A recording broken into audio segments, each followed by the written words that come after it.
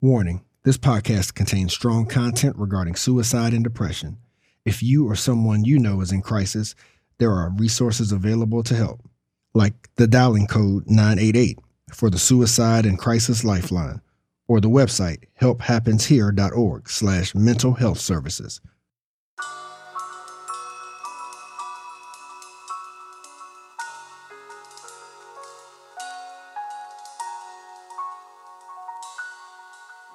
Welcome to First Person Cville, the podcast. I'm Charles Lewis, your host, and also the co-host of In My Humble Opinion from 101 Jams. Marian Dixon was born in Charlottesville. At 80 years old, her wisdom and insights are an inspiration, even if her experiences haven't always been so uplifting. You see, Marian knows about intense grief. Everybody has their own way of grieving. Mm. Some people can get over it faster than others, and some of it takes a long time to do. It affects you both mentally and physically. It really does. When Marian was just 19 years old, her infant daughter, Varinia, suddenly died. It was just a shock, to play with your baby, nurse her, and then go back to get her up, and she's gone.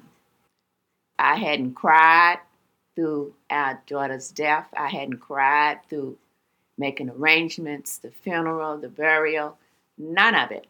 I had not cried. I went from them telling me she was gone into this, the best I can explain, it was like I was in this room inside of a room, and it was like I could see everything out going on around me and what everybody was doing, but I was not a part of that. I was just in limbo. I was just there. I wasn't hurting anybody. I just wasn't functioning. I had been going through what they classify as massive depression for a while. It had been, I guess, a couple of months. And I was standing at the window in my glass box, my invisible glass box, looking out the window. And our oldest daughter, she came into the house, and I was standing there, and she grabbed me by my dress.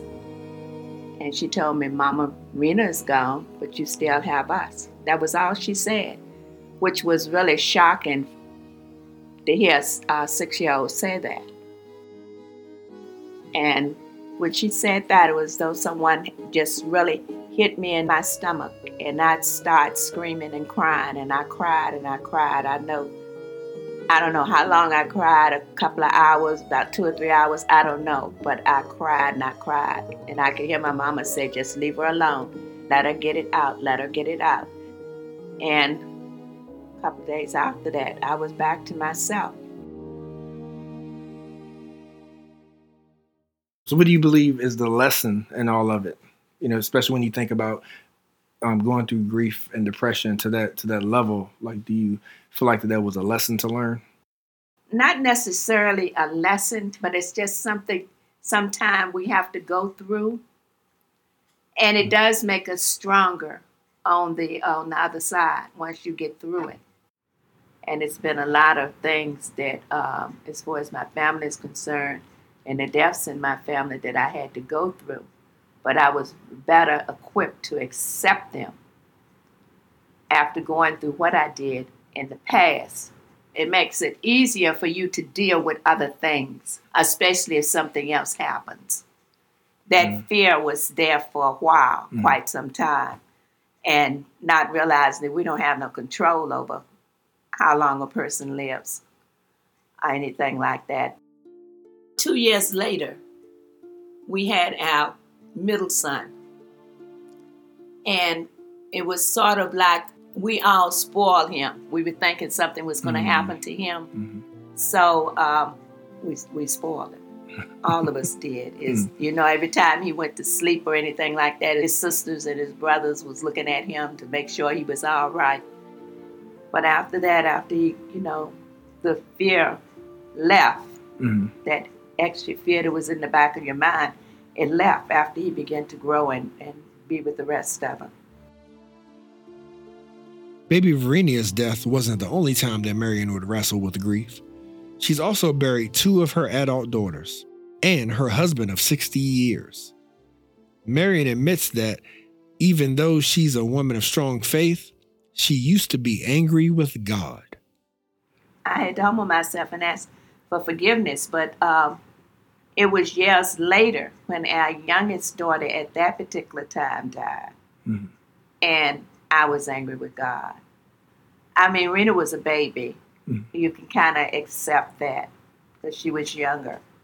But when your children grow up, you expect them to bury you, not you bury them. We've had to bury 2 of our daughters since they've been grown. I was more able to with Barbara, I guess, the way she was. She had just started pastoring and all, and I really got angry, and I didn't realize it at first. And I had to ask God's forgiveness. Who am I, who He created, to get mad with Him? And then with my our oldest daughter, when she passed, I was more able really to accept it because of the fact she was a pastor too.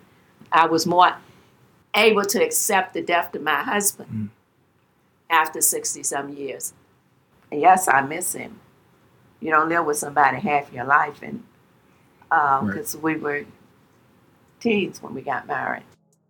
But I just thank God for the experiences that I have been through and still might have to go through, because tomorrow is not promised to you. Next second isn't. But I thank God for what He brought me through and where He's taken me. One of the reasons this story is so pertinent is that clinical depression is at an all-time high. And so what's your words of encouragement to those who are in the middle of it and don't see a way out? If you feel yourself getting into a state where you would want to do yourself harm, or you're worried about this one because they're gone, be able to talk about it. Don't leave it in you. Because when things stay in you and you don't talk about them, it's like a cancer and it eats at you. If you need help and you're going through things and it's bothering you, seek help. Seek help.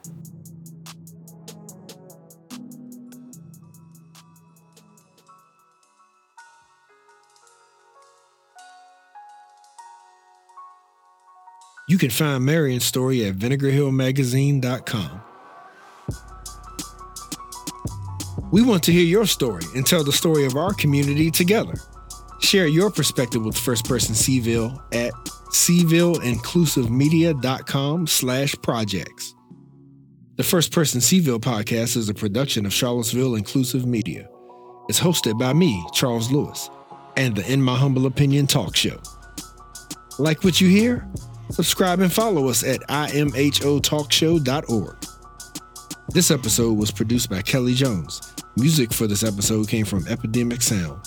IMHO music was from God Vibes by Miguel and Morris, with NYC Bangers on production.